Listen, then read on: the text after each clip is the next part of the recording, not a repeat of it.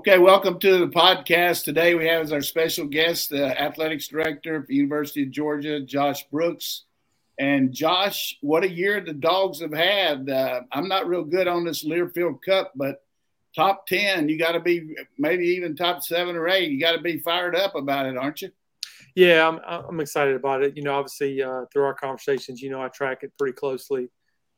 People even make fun of me how precise I track it with spreadsheets and constantly updating it. But we're going to finish 8th by my projections this year. We were close to finishing 6th or 7th. A sport here, a race there, a couple points. But I'm sure other schools could make the same argument. But ultimately the ultimate goal, and it's going to take time, is to win the whole thing. Obviously, when you talk about Learfield, for those that don't know, you're allowed to count 19 sports. So if you have more than that, you can drop your lower scores. So schools that have 25 or 30 sports have more bites at the apple. We have 20 NCAA sports. We don't get any points for equestrian. It's not a sponsored NCAA sports. We have 20 out of 19. So we don't have the same advantage that some schools like Sanford, Michigan, Ohio State may have. But no excuses. The ultimate goal is to win the whole thing. And I'm a firm believer in kind of putting that mindset out there and visualizing that. And that's the ultimate goal. Yeah, I like the way you are around all the sports, and I see at all the events. That's really good to see that kind of support, and you kind of live and die with the Dogs just like the fans do. But as you know, this is more of a football-related podcast, but we're going to get into some other sports facility-wise and all. But I got to be excited about you being able to lend some info about the stadium itself and where we stand this year and going forward as far as what you've got planned for the Sanford Stadium, Josh. Yeah, so it's a 2-year, 2-phase approach. So we've got less than 80 days for the first game. So phase 1 is wrapping up right now.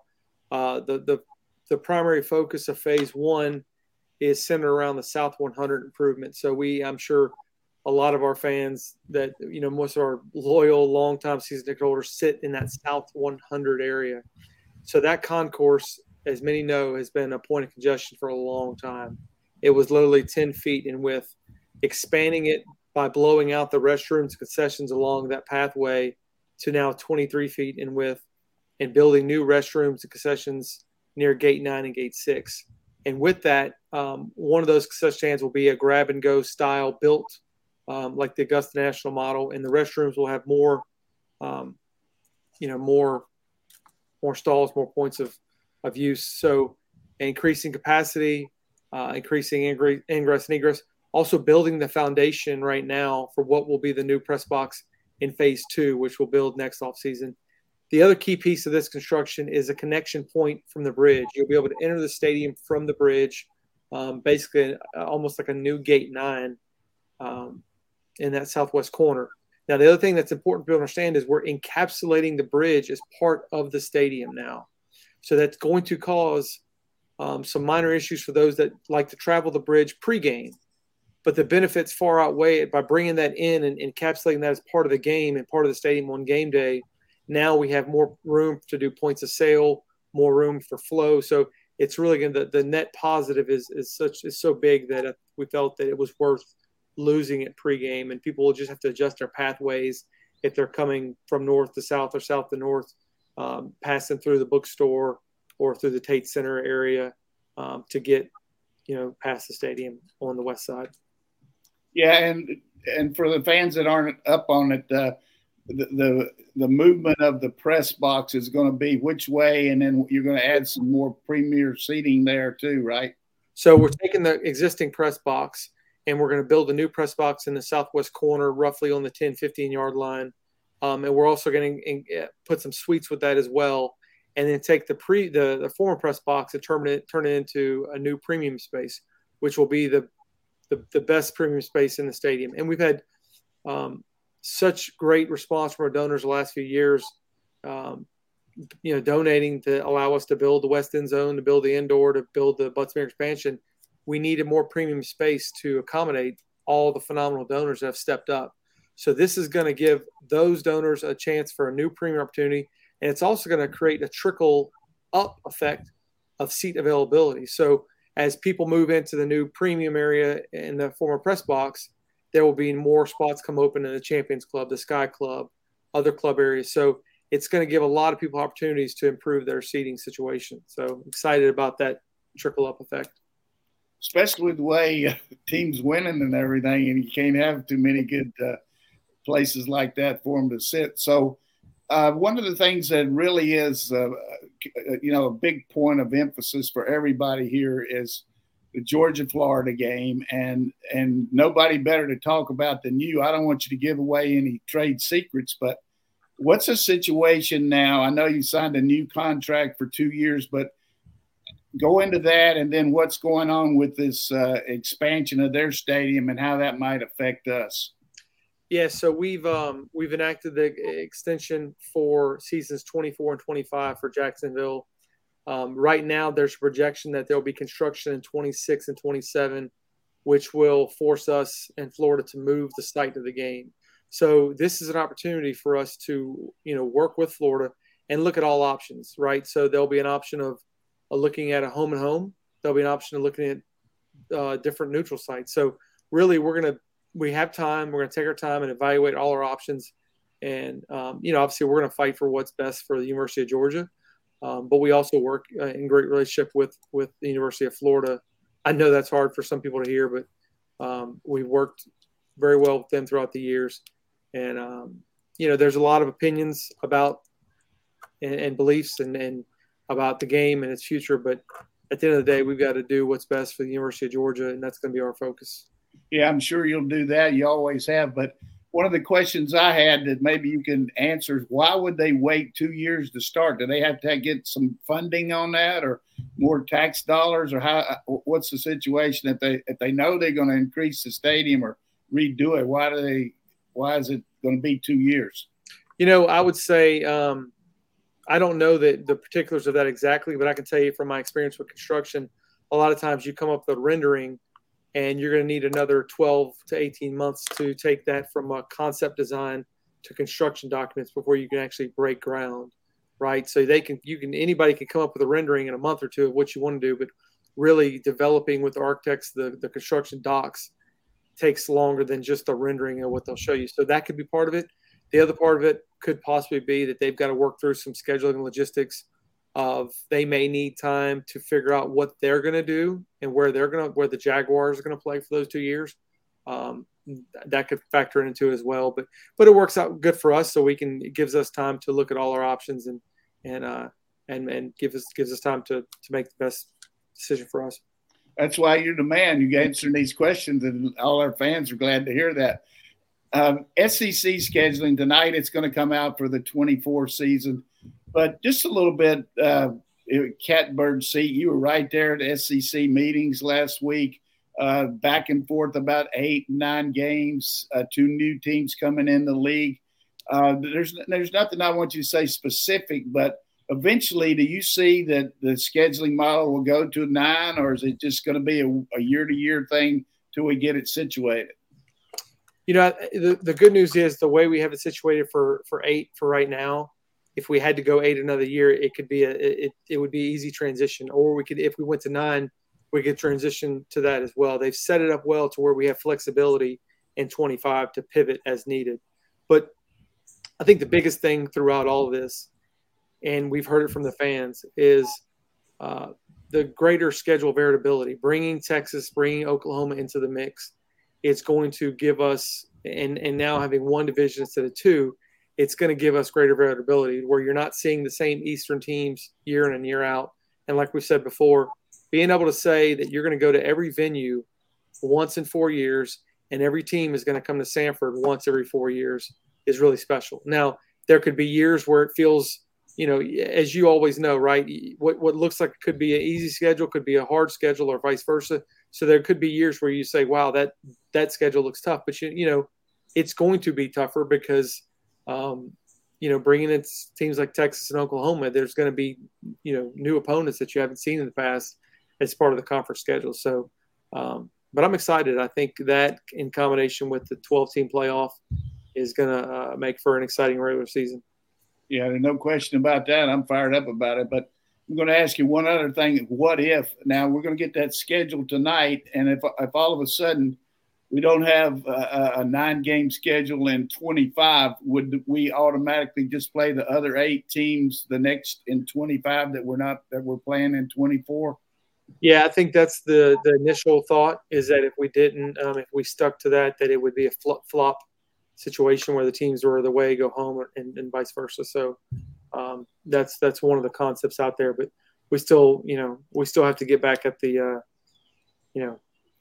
working on the plan for beyond 24, because that's good. So my man Dayne here wants to ask you about a couple other sports here, and then I'm going to come back here and really appreciate your time, and all our fans certainly enjoy these issues, because you can't imagine how many of them have an opinion on it, and maybe listening to the man helps them out a little bit. So I don't know if I'm the man, but we appreciate. Look, I understand.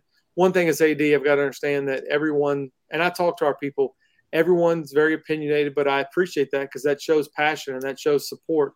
So I can never expect all of our fans to agree on any one topic or how something should be. So, but the main thing is I appreciate everybody's passion, because that's what makes this place so special.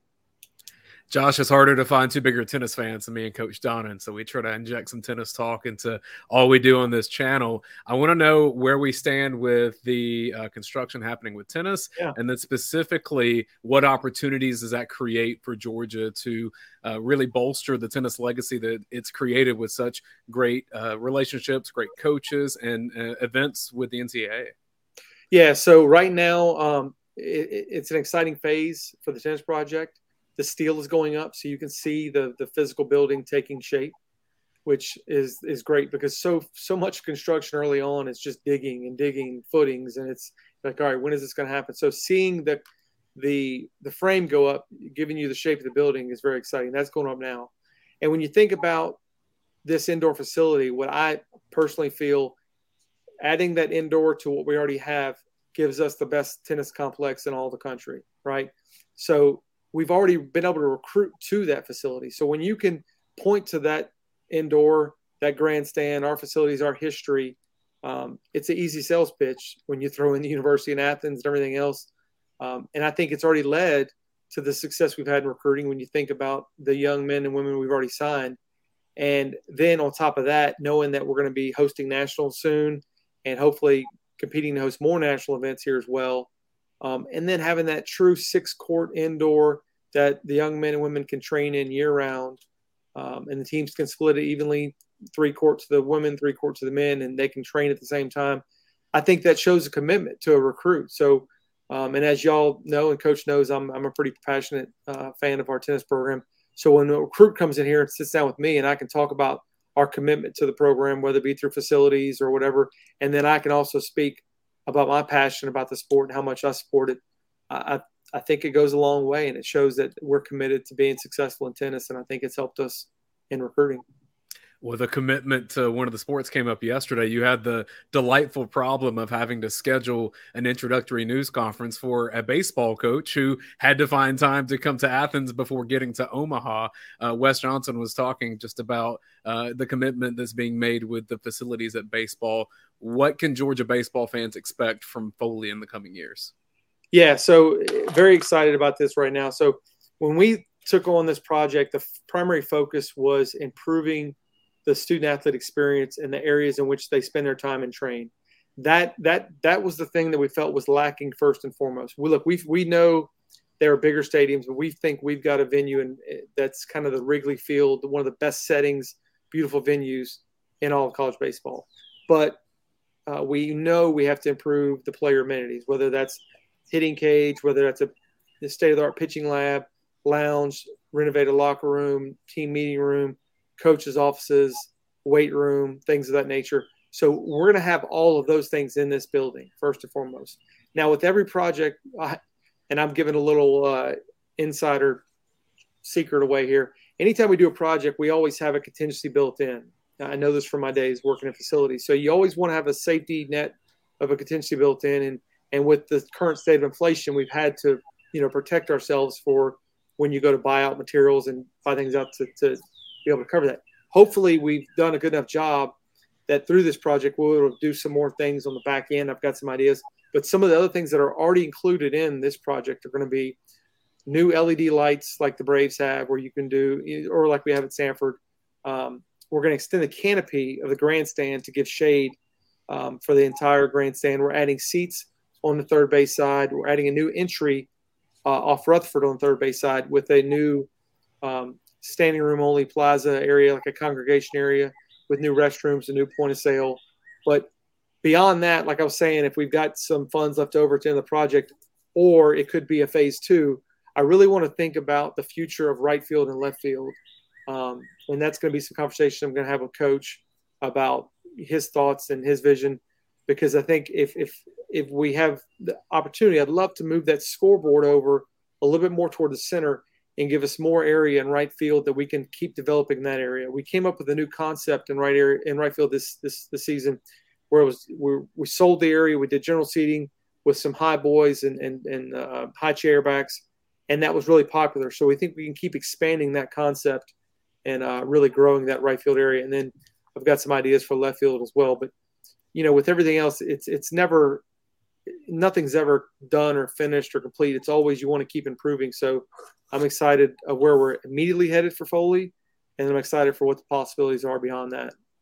Well, say just a few things about, I know yesterday you talked about him all day, but just for the fans that missed out on the personnel hiring of Coach Wes coming in here, it seems to me like this guy's got the kind of resume and his knowledge of the state, and being a pitching coach like he is really brings a lot to the table. Yeah. So first of all, anytime you're doing a coaching search, there's certain metrics you want to look for of qualifications that kind of narrow your pool down and say, okay, these are the types of people, or these are the candidates that fit the criteria I'm looking for. And then beyond that, you start, for me, the next step is getting into the character of a person.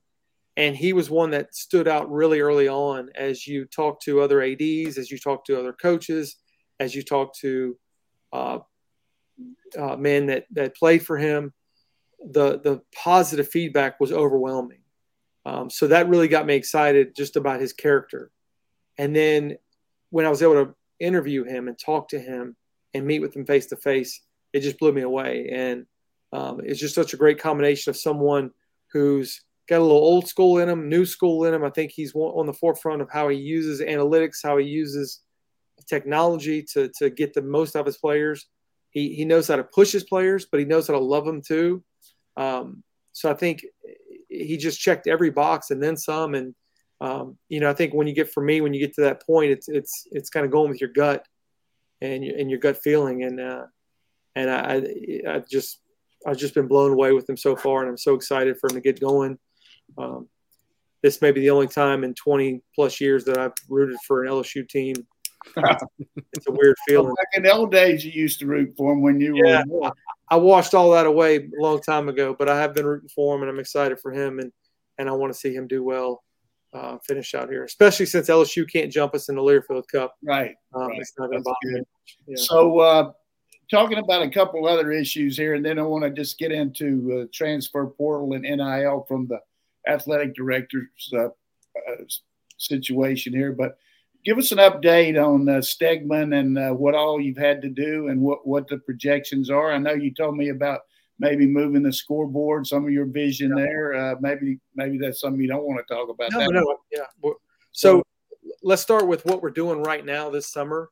So we're doing the remediation to repair the ceiling, which is actually a much simpler fix, but it's going to provide a safe atmosphere. And at the same time, we're going to go ahead and paint the ceiling black, which I think will give the whole venue a more modern look. I've stared at that ceiling for years and thought if we could paint it black, it would really, really modernize the feel. So we've already started that process. And by the looks of what's been done so far, I'm really excited. That alone is going to give Stegeman an even more modern look. Now, moving down the road, and this is not final, these are just concepts we're working through. My vision is on the non-horseshoe end, the end where that small video board is now, is to basically build a massive video board on that wall and almost remove the center hung, create one of the largest video boards in the country on that wall, redo the sound, redo the lighting, and really make it impactful for the fan experience, and really clean up the venue and clean up the look, and again, keep modernizing Stegeman, because I think we really do have good bones. And I think when we get to that point, people are going to be blown away what it's going to look like. And then there's even thoughts beyond that of what we can do with. We're going to start digging in and looking into what we can do and adding premium spaces. I think we have some opportunities on the horseshoe end to really reimagine that as well. So I'm excited about the immediate future of Stegeman, and I'm excited about the long-term vision for Stegeman. And then look, the first thing that we have coming up is the reseating, and we're removing the students closer. And I think that's going to be a tremendous impact to get those students down on the near court side to really impact the game and make it more of an impactful and loud atmosphere for visiting teams. Yeah, there's no question about the addition of Mike White as our basketball coach. And you go to the games this year, we didn't finish quite as strong as we could have. We had some injuries there, but I just thought watching the way these kids played, worked together, he's got a good vision. And I think moving those students in there is going to be good. I mean, the home court advantage is going to be outstanding. Another issue that has come up at your recent meeting of the down at Reynolds Plantation is the announcement that you're eventually going to move the track to another site and add another football field. I didn't tell Kirby I said baseball. Another practice field there. So explain that and what's going on. And also just a word about our track coach, who really is phenomenal, what she's done in the past and the way she's had to turn a few things around. But I'm excited about her too. Yeah, so we finished 2nd and 5th indoors, 7th and 10th outdoors, so 4 top 10 finishes indoor and outdoors. And she's growing that program. I can tell you the future is extremely bright on both sides. We're going to be we were young on the women's side this year. We're probably going to be a little younger on the men's side next year. But we are really stacking up talent, and I'm telling you the future is going to be bright. So, Coach, I'm a big track guy as well. I've obviously got kids that are pretty big in the sport.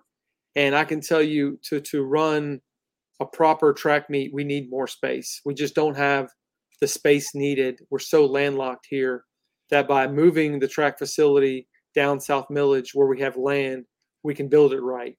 And that's going to help us in a number of ways, right? It starts with just our own team having, once we build an outdoor and eventually build an indoor facility, having a space they can call their own that they can train 365 in, first and foremost. Number 2, having a big enough facility that we can host proper meets, whether that's SEC championships or bigger NCAA meets. That's the next step for our program. Beyond that, the other step that's good for our program, our university, and our city is hosting youth meets, okay? I've driven all over the state and been all over this country for youth meets, whether it's AAU or USATF with my kids. I can tell you that if we can build the right facility that can host USATF meets or AAU meets, that is so good for us. First of all, you think about young boys and girls that step foot on your campus. And we all know that some of the best athletes are track athletes. So that this could impact multiple sports. Getting those kids on the campus of Georgia is going to be great indirect return long-term down the road of just getting them on our campus, right? Then think about the impact it has for the town and gown. As you host an event for a week that would bring 1,000 kids to town. That's a lot of hotels, restaurants. That's a great impact on the city of Athens during the middle of summer, which would be normally maybe more of a dead period of time. So that could be a financial impact to the town. So I think from a tax revenue standpoint, it'd be big. But again, not just student athletes, but students. I always believe if you can get kids on your campus, the return on that investment is big time. And then now thinking about once that track is gone, we take that space and open up a couple more practice fields and potentially some parking for our student athletes, which we so desperately need. It could be a game changer for our football program. Right now we have the 2 grass fields that aren't even full 100. One of them's not a full 100-yard field that run vertically. One of those fields has the indoor and the Butts-Mere casting a large shadow on it. If we had 2 fields here that would get full sun all day, now having 4 fields, we would be able to rotate, and it would actually save us money long term and not having to resod the field so much. And then number 2, like Coach Smart has said, having practice fields side to side really improves the efficiency of practice. And if you know this coach, if we know one thing about Coach Smart, efficiency is always going to be extremely important to him.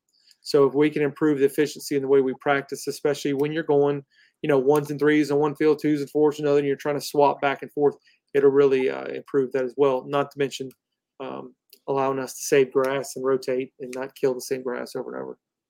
Yeah, I can just say firsthand, you mentioned that about the athletes coming on campus, regardless of how old they are, just to see the numerous amount of kids that just were here for the youth camp for football or the 7-on-7. There comes a point where that's the first time seeing a campus or they fall in love with. This is a state university.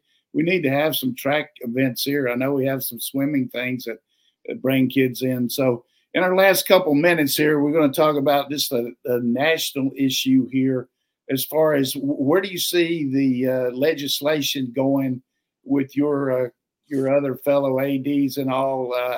How do y'all feel about the national legislation on NIL?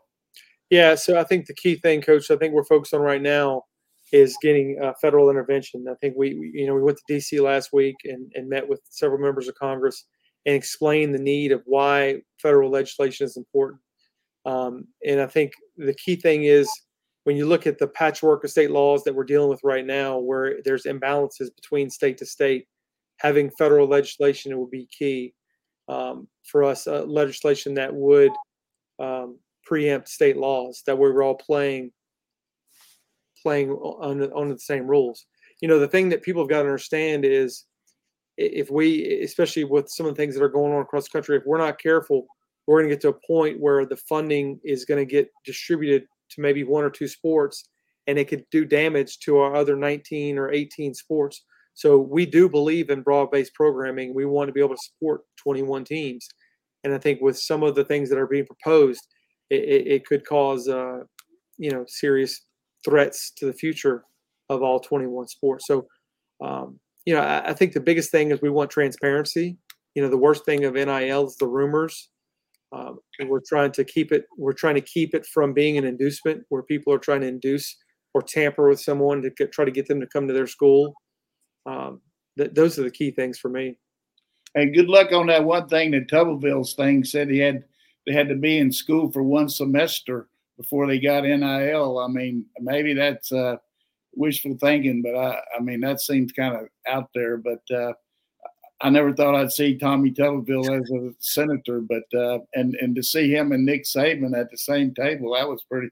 And he was calling him his good friend. But we need to get you running for Congress soon, Coach. I think. Yeah, I guarantee you that.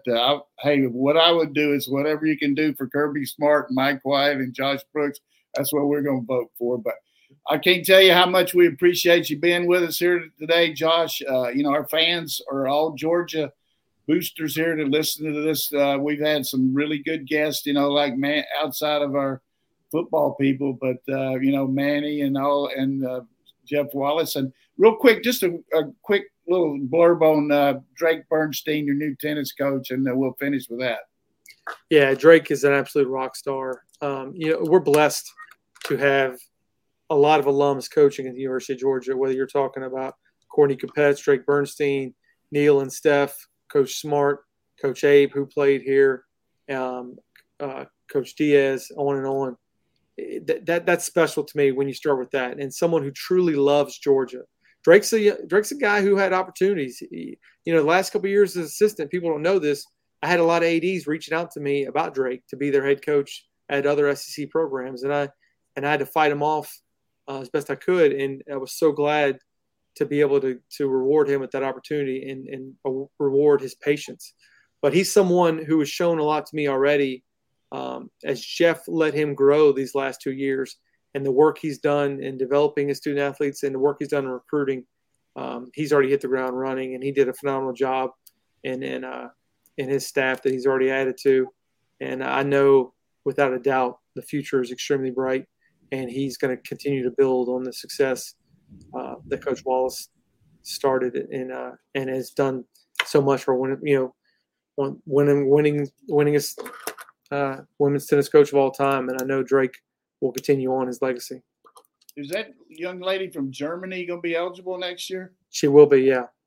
Hey, man, I tell you what, that's going to fire me up there. I mean, to go with our team. And then, of course, our men's team has the #1 recruiting class in the country and just picked up a transfer from USC too. So keep on trucking their dogs. But good luck to you and your son out there for the national championships in track. Where's that going to be? So we've got state coming up in Ellenwood. Then we'll go regionals in Tampa, and then nationals later in July will be in Oregon. So he'll get his first opportunity to run on the track at Oregon. So he's pretty fired up about that. So, so excited about that. See if you can get Lanning take you out to dinner or something. Yeah, something. I mean, come on. But that'll be good. So, hey, we really appreciate your time today, and go Dogs.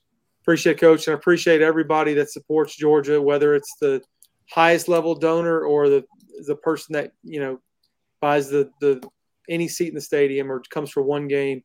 We appreciate it. We couldn't do it without everyone, and it's what makes Georgia so special. It makes my job the best job in the country.